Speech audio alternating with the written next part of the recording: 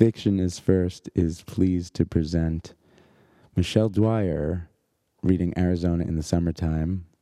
It's a story view, so we are going to listen to Michelle read and then have some conversation. I hope that you enjoy it. On the plane ride to Arizona, I end up sitting next to this really cool guy. Actually, I'm next to a guy who tells me he's really cool, and I'm too entranced with the barf bag in front of me to put up a fight. Come on, I'm in my 20s, and I have tattoos, he tells me.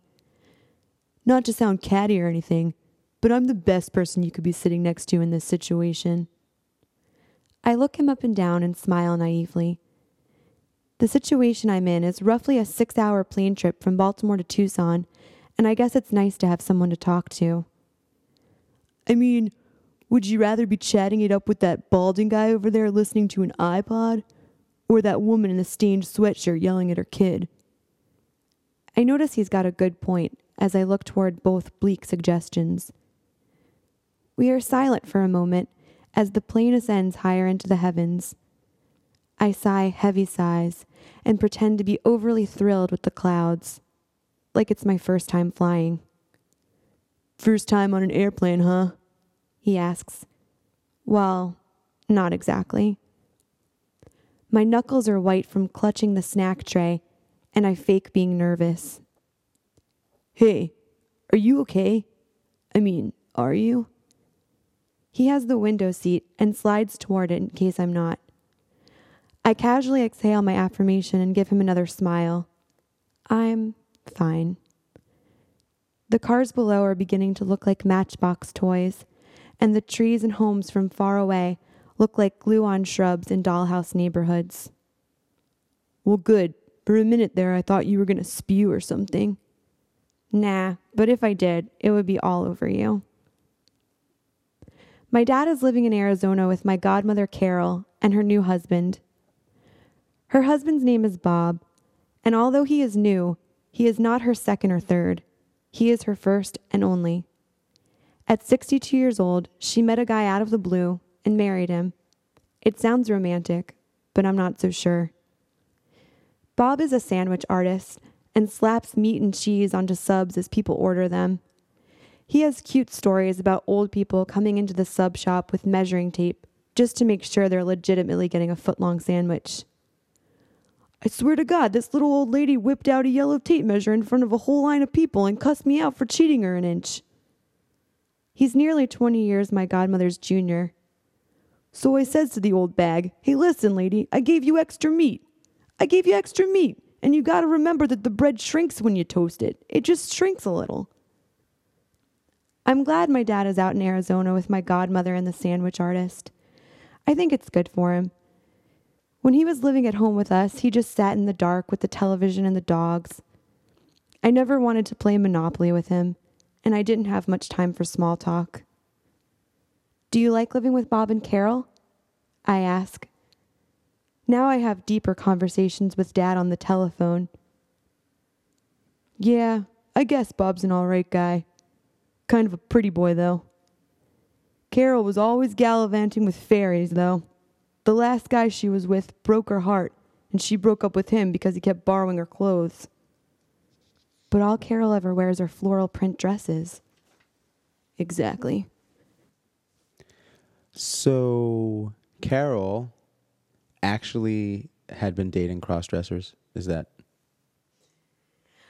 Yeah, the women in my family, myself included, seem to be very flamboyant. So I think we all attract guys that are also flamboyant. So yeah, she had a lot of gay boyfriends. Bob's not like that, though. He's stockier. I like him all right. It must be nice to have a guy around. I bet he brings you leftover sandwiches sometimes. Yeah, sometimes. But those are all mess-up orders, usually with too many pickles and onions. When Bob's not working, do the two of you while away the hours talking about all the wonderful things you used to do when you were young? Not really. When he's not looking in the mirror and eating, he pretty much sleeps most of the time. More than you? A lot more than me. A lot. If my dad has to emphasize a lot and say it twice, he must really mean it. Coming from a man who left a permanent imprint of his body on our living room couch covered in dog hair and cigarette ashes, this means everything.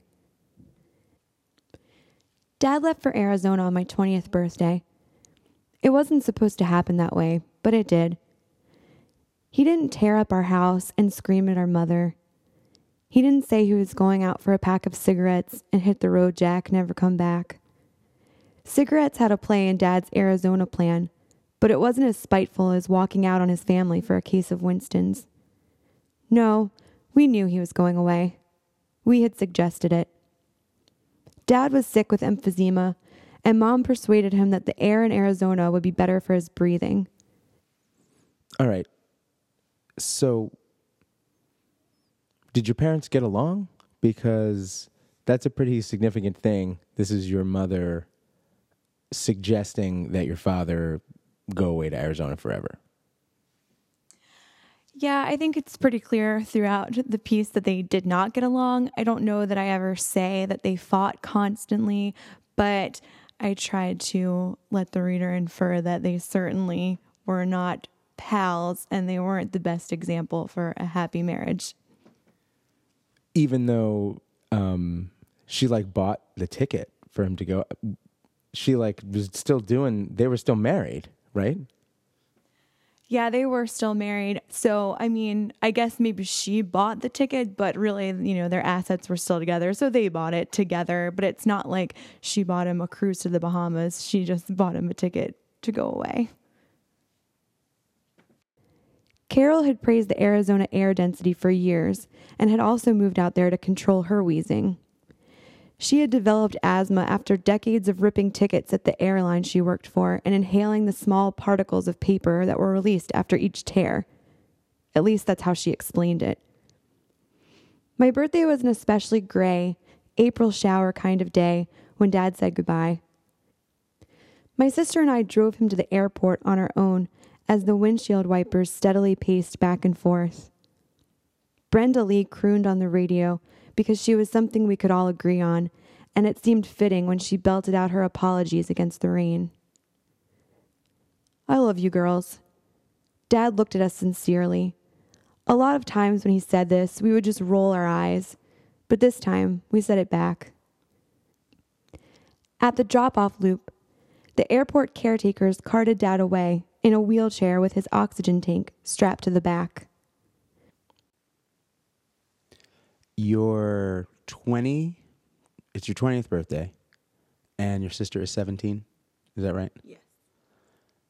And you're driving your father away, and you're pretty sure that he's not coming back. I mean, I know that you talk about some of what's going on, but a little more insight into what's going on in that, either in that car or in your mind at the time. I guess it really was melodramatic because it's raining and we're listening to Brenda Lee. I'm sorry, so sorry. And I guess I thought he was never coming back, and it really was my birthday, and my mom did not go with us to the airport. She was like, I got your dad this plane ticket, and that was kind of it. And it's like, wow, on my birthday, way to go. I don't know if that was just a good deal that day or something, but that was the last time my sister ever saw our dad. But then I went to Arizona, so I got to see him again, but my sister did not come on the Arizona trip. So that really was the last time she saw him. So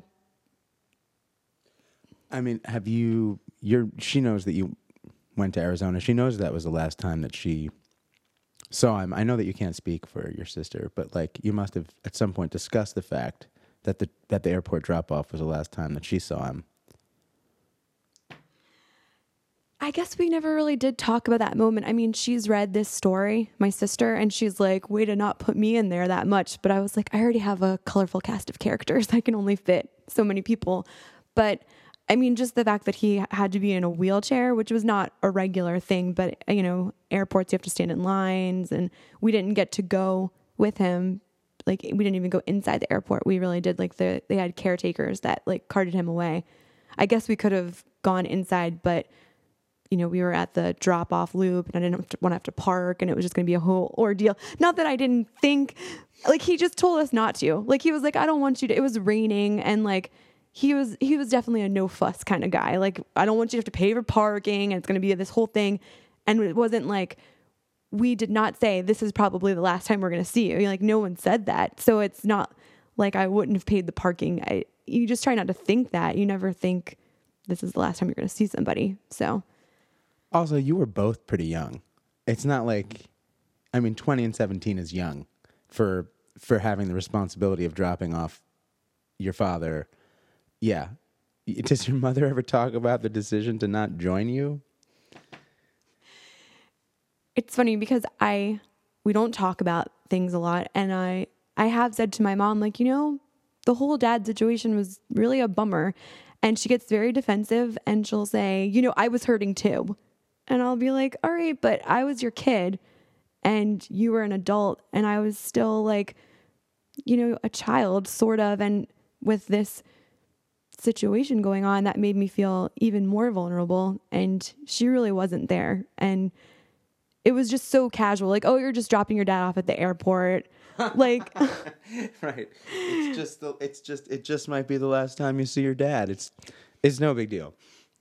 Yeah. But I guess you can convince yourself that it's casual if you just don't make a big deal out of it. So me writing this story was like, I guess, us talking about it. But even when my mom has read this story, she's like, isn't Bob a nice guy? Like, she doesn't talk about the bigger picture. She's like, really? He worked at Subway? I didn't know that. Like, and I'm like, that's not what this story is really about. And I definitely talk about those type of things, but there's a bigger theme here. I wish he could have hopped on the back of a Harley instead. Despite his lack of strength, it would have been nice to see him punch the sky with a fist at his final departure. I would have even liked it better if he threw a beer can in our yard as he spun away forever with a mysterious and potentially dangerous motorcyclist. But in reality, Dad didn't care for motorcycles, and the only true reckless thing about his trip was that he was never coming back. He held a one-way ticket to Arizona, and although he swore up and down that he'd return after he cleared his head and his lungs, we knew he never would. So you gonna visit, kiddo, or what? Dad planted a seed in my head when he asked me this on the phone a month later. You know what? I just might. After I give the cool guy on the airplane the benefit of the doubt, he almost ruins it by talking about a band he's in. We're called the Pornographic Whites. Dig it? I flutter my eyelashes in disbelief. I don't know if I'm cool enough to dig it or not. I thought you would. But listen, about our name. It's more than you probably realize. It's like, we're not just a bunch of white guys in a band with guitars and chicks throwing themselves at us. We're talented musicians, and we actually drink a lot of white wine. We're kind of connoisseurs. That's where the white part comes in. But I guess now that I think about it, the other part of our name is strictly for the chicks. No other explanation there. He's an ER tech from Tucson, and I wonder if a guy who plays in a band affiliated with the word pornographic can really save lives for a living. For a moment, I detach myself from this ridiculous conversation to think about Bob, the sandwich artist, and my godmother's husband. I will be meeting him for the first time when my plane lands, and I just hope he can live up to his sleepy, pretty boy standards. I think about how much he rests when he's in a funk, as my dad describes it over the phone. Man, when that guy's in a bad mood, he can sleep for days. He's like Rip freaking Van Winkle. As I'm thinking about this, the cool guy on the airplane goes on about how he tours with his band when he can get time off work, and I suddenly interrupt him to ask him about his sleep schedule, since he's apparently a rock star and a hospital slave. Sounds pretty tiring. Do you ever take naps? Oh, hell yeah. I take naps all the time. I work weird hours, so I usually only get 5 hours of sleep a night. And then after an 8-hour work shift, I come home and lay down for a bit. Then I'll go out all day, come home, take a nap for an hour, go back out, and then run home to nap again. Sounds pretty intense. It is. And you know what pisses me off the most? My bandmates are always like, dude, you're napping too much. But I know they're wrong because they sleep solid 9-hour nights when I'm only getting 5. Add the accumulated 3-hour nap sessions and I'm only at 8 hours. So it's like I'm sleeping less than those bastards, even though I take naps. And so what? I'm definitely alive and awake longer than most of the world. What is the significance of sleeping and napping here? I was definitely depressed when all of this was going on because my dad was dying, and I really didn't know that I was depressed because I always thought that depression was just like an excuse people made sometimes, I guess, and I just couldn't admit that I was. But I mean, the circumstances were pretty shitty, so I have every right to be sad. I had every right to be sad at this time. So I was sleeping a lot, and I was going through a young romantic poet phase, and I was obsessed with Bob Dylan and Simon and Garfunkel, and I was always listening to them and thinking I wasn't living my life all the way because in their songs they had all these adventures, and I was like, oh, I'm just like sleeping it all away, and I'm still so young, but I was just too sad to be awake sometimes. So I would ask people about their sleep schedules a lot, and they'd be like, oh man, I hardly ever sleep, like I'm always doing this cool stuff, and I'd be like, God, I'm such a loser. So I just worried about sleeping too much and missing things, but again, I was just too sad to be awake. And meanwhile, like, this guy was living it up. He was just so busy and working and rock starring it out and drinking white wine. And even all these years later, I mean, because you wrote this well after the events, you still remember this guy and some version of his sleep schedule. I mean, I know it's not historically perfect. Yeah, I'm not good with math, so I don't know if the numbers add up whenever his dialogue is happening. But yeah, I do remember being like, well, this guy is a douchebag, but like he embraces the world a lot more than I do, and the world sees more of him because he's awake and staying up and having all these rock concerts. He's awake. He's awake and staying up. He's not just... Yeah, he definitely has a lot on you if you're just mostly sleeping. He's also not flying to Arizona to see his dying father for the last time. That's true. This cool guy really likes to drive a point. When he finishes his rambling, I'm left floundering. I worry that Bob isn't alive enough because he sleeps for extended periods, and once he is awake, his life is comprised only with images of my godmother's face and my dad not leaving his lazy boy chair. Deli meat plays a role in the scenario somewhere, but that can only distract a man so much from his home life. So yeah, to answer your question, I take naps, and I take them often, and everyone else can eat shit. With a little luck, I'm certain Bob feels the same way. When my plane finally lands in Tucson, I feel elated to see a prickly cactus as much as I want to see my dad. Bob and Carol are waiting by the baggage claim area, and I notice them right away. They whisper to each other about the cool guy they see me coming down the escalator with, but I give them the eyes, and they stop their gossip. Is that you, Michelle? Gosh, I knew it would be. Bob is very friendly, and even though it's the first time we're meeting, I feel as though I've known him for years. There's a familiar comfort in his eyes, and I adore him instantly. Maybe it's because he's married to the woman my middle name is dedicated to, and he's been keeping my dad company lately. Maybe it's because I love sandwiches, and he makes them for a living. I don't know what it is for sure, but it seems there are a lot of factors that tie us together in the grand scheme of things. I'm too jet-lagged to really give the cool guy a proper goodbye, but he understands. We already talked for 5 hours straight, and there just isn't much left to say. Good luck with your band and the nap situation. I don't need luck with that. It's all in the bag. He says this as he lifts his luggage from the machine that rotates passenger bags for easy pickup. I shake my head at his masterfully timed pun, and Bob and Carol awkwardly put their arms around me. I make some tired jokes about the trip here and how I need to call my mom before she assumes I'm dead. Bob thinks I'm lovable and quirky already. You know, you remind me of my youngest daughter. She's a great gal, and so are you. Carol, I think I'm going to really get along with this one.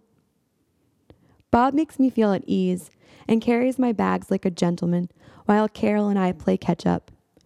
It seems like I only see her once every 5 years, but she always sends thoughtful Christmas presents, and that's got to count for something. Your father's been waiting to see you all day, Michelle. I thought he might even get out of that damn lazy boy of mine, which is completely ruined, by the way.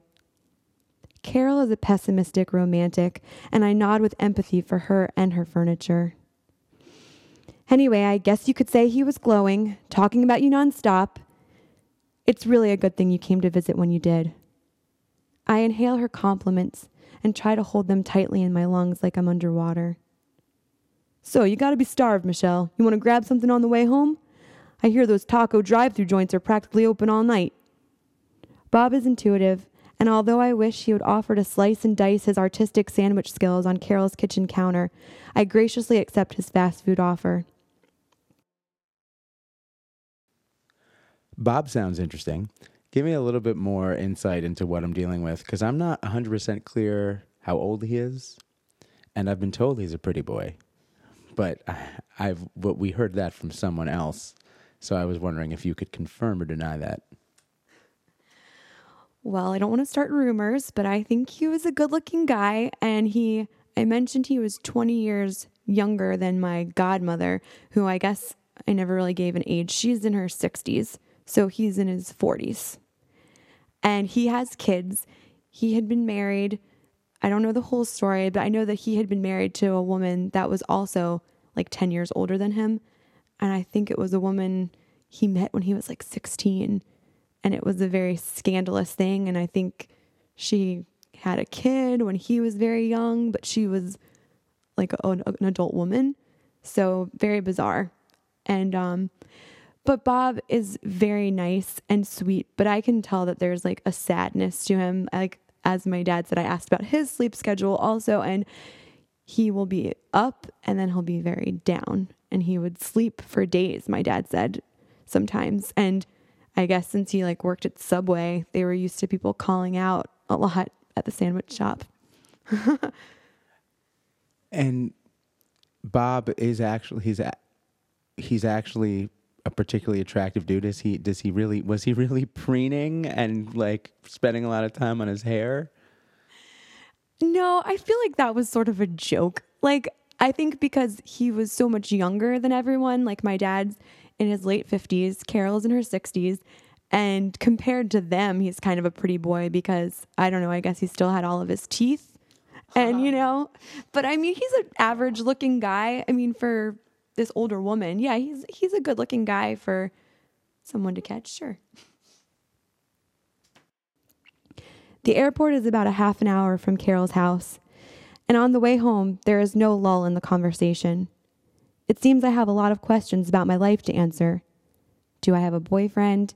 Am I going to school? Where do I work? What kind of burrito do I want? I work in a bunch of junk shops and sell antiques, I tell them. Bob thinks this is wonderful, and I try not to leave out any details, despite the warm Taco Bell bags now distracting me in the back seat. So there's something I want to ask you about. Bob puts his arm around Carol's driver's seat and hums for a minute. Your dad tells me you're a real entertainer. He says you can carry a tune like it's not even heavy. Is that true? Well, I don't know about that. Don't be modest. Listen, I know your dad's full of BS, but I can tell just by looking at you that he's not exaggerating on this one. I have to crack up at the fact that Bob says my dad's a bullshitter. He's really not, but he respects a man who can call him one. The two of them probably hit each other with one-liner insults all day, and this reinforces the fact that Arizona was probably a good move for the old man. Oh, and hey. Bob turns from the front passenger seat so he can really see my face. I just want you to know that, well, your father never sits in that chair of his bad-mouthing your mother. At least he's never bad-mouthed her in front of me. Not once. This statement really hits home, even though I'm thousands of miles away from it. There's a warm, tingling pause from our banter until Carol cuts it with her throat, her hand slamming the steering wheel. It's my damn chair, and after Jim goes, I'm going to have to throw it off a cliff to get rid of its awful smell and indentations. Carol interjects this with a sourness that almost instantly gives my mouth a canker sore.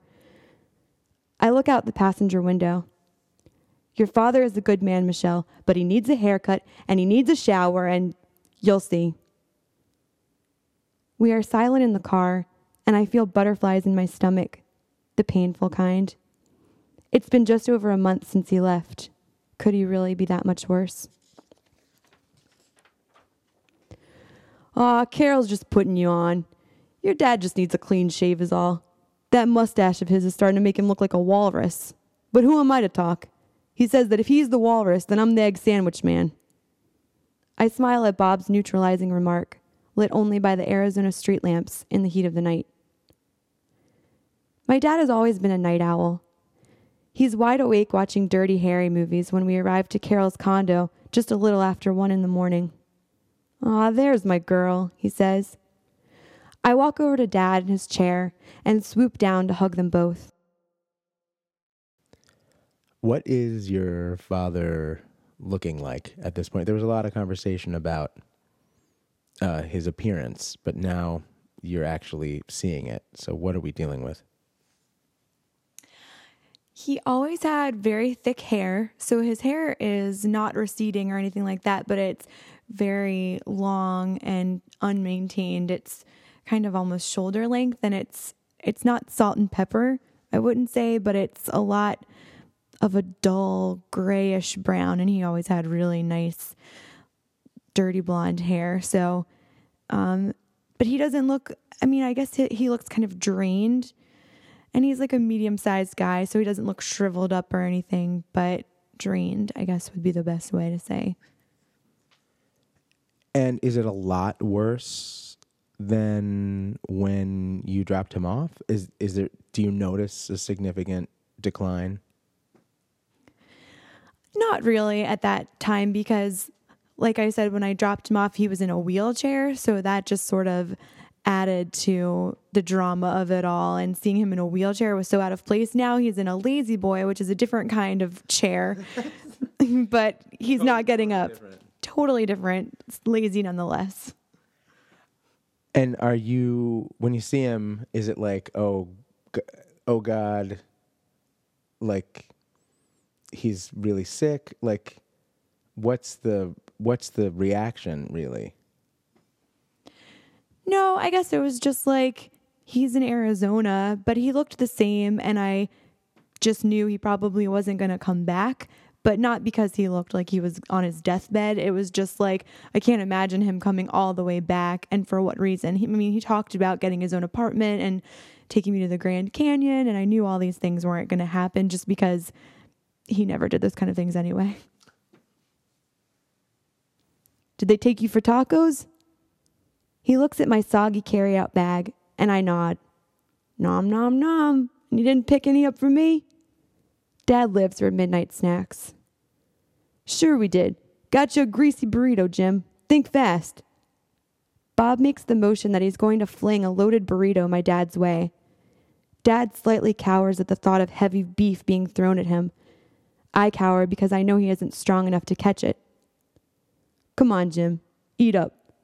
Bob only shakes his head and lightly tosses it on Dad's lap so we can all breathe a little easier. You're a real wise guy, Bob. You act like you could aim a burrito if you wanted to. Fat chance. The only fat chance you're going to get is in your ass after you eat that load of garbage. Bob is quick, but Dad is quicker. How about a fat lip if you don't shut it? My eyes widen, and Dad rattles his chair. Within a minute, we're all laughing. Dad was in the Army before I was born, and I imagine that it's wisecracks like these that keep him afloat, even in the trenches.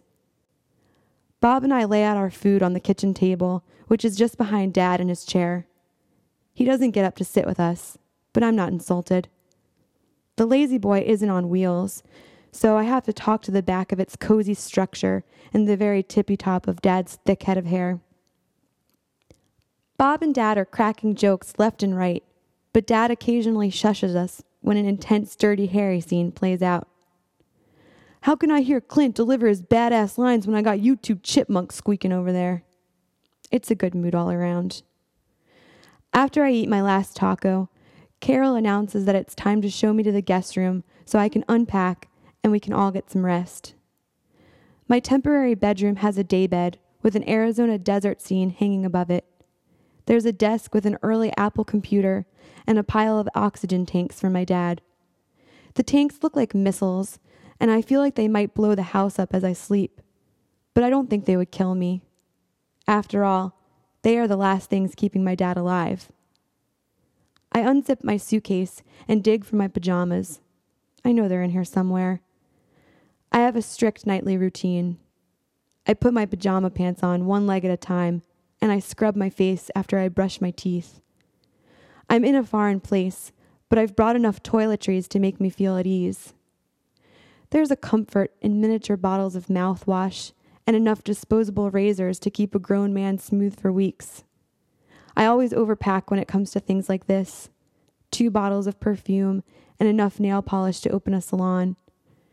The risk with bringing too many bottles of oozy liquid and creams is that there's more of a chance for leakage. And of course, I have eucalyptus facial cleanser caked all over my makeup bag. Figures. I quietly bring myself to the bathroom and lay out all my prized travel-sized goods that got splattered in the face wash eruption. I have no one to blame but myself. From tiny to medium, small to large, I arrange my whatnots that are now covered in the beady green grain. That's a little bit obsessive compulsive. So I just wanted you to talk about that.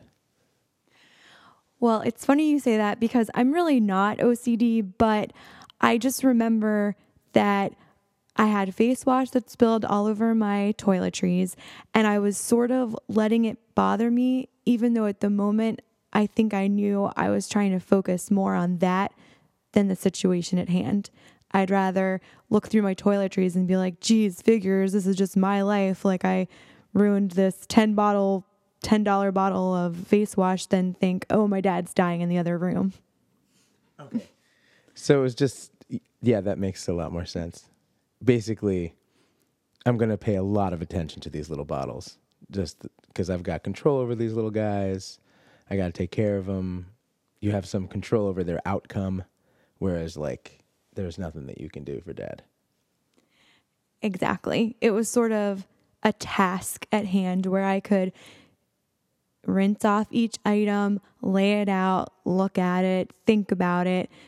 Because if I went back in the living room, I could make some more small talk, which was basically the only real talk we ever made, and nothing else. I couldn't do anything about the situation. I couldn't change anything. It feels like it's almost morning. But if I'm with my dad and Bob all day tomorrow, it's a sure thing that we're all just going to want to sleep it away anyway. For now, I need to individually rinse off all my soiled toiletries and mourn the loss of an expensive face wash mistake. In the middle of all this, I decide I need to lie down for a minute before turning the sink on and going through all the mess. What a headache. I assume that everyone is almost asleep by now, even though I can still hear Dirty Harry gunshots from the television. My eyes are halfway open, and I notice that Carol and Bob's bedroom light is still on. I can see the glow from the crack underneath the door frame. I hear footsteps, and then I hear Bob. Carol, you gotta see this bathroom. I'm afraid for a moment. I guess it was rude and weird of me to scatter tarnished green items everywhere as a first impression. She's got all her stuff spread out in order. Bob is observant, but I can't tell whether this translates in terms of me being a decent house guest or not.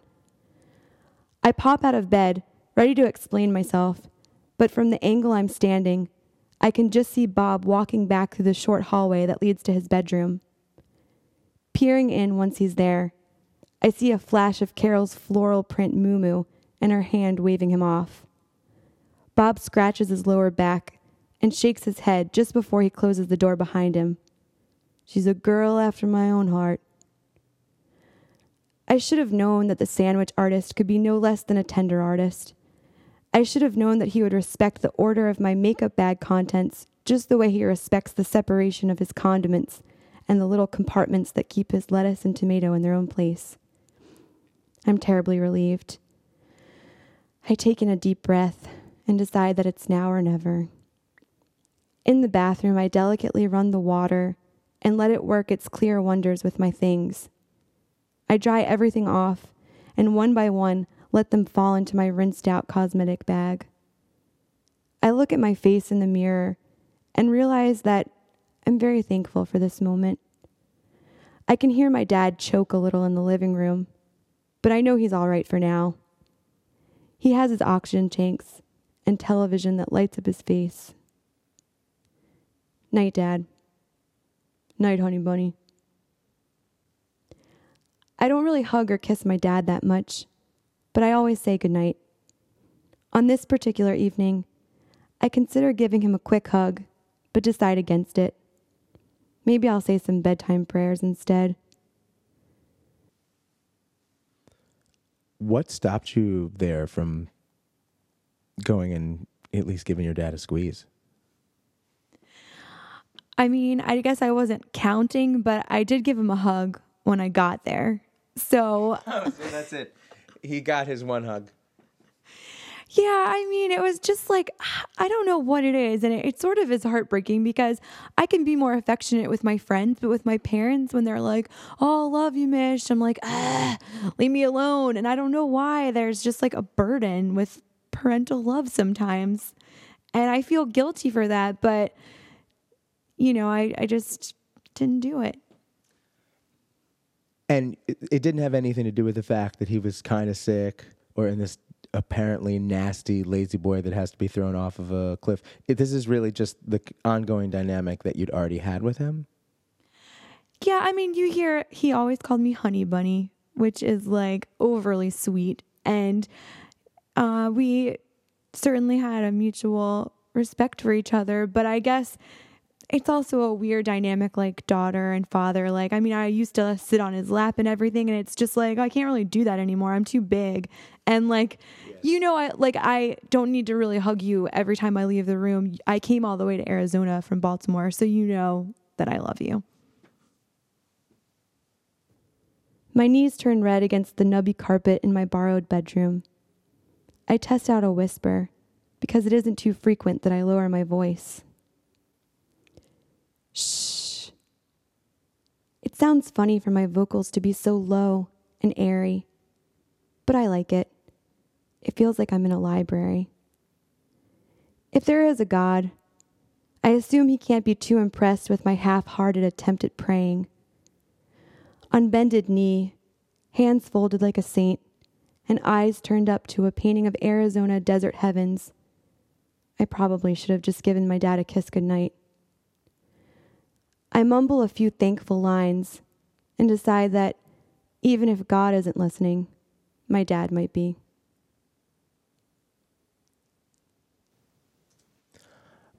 I would like to thank Michelle Dwyer for coming and recording her story and engaging in a conversation. And I hope that you enjoyed it. I did. This was a very therapeutic session. I feel like I should be paying you a fee. Yes.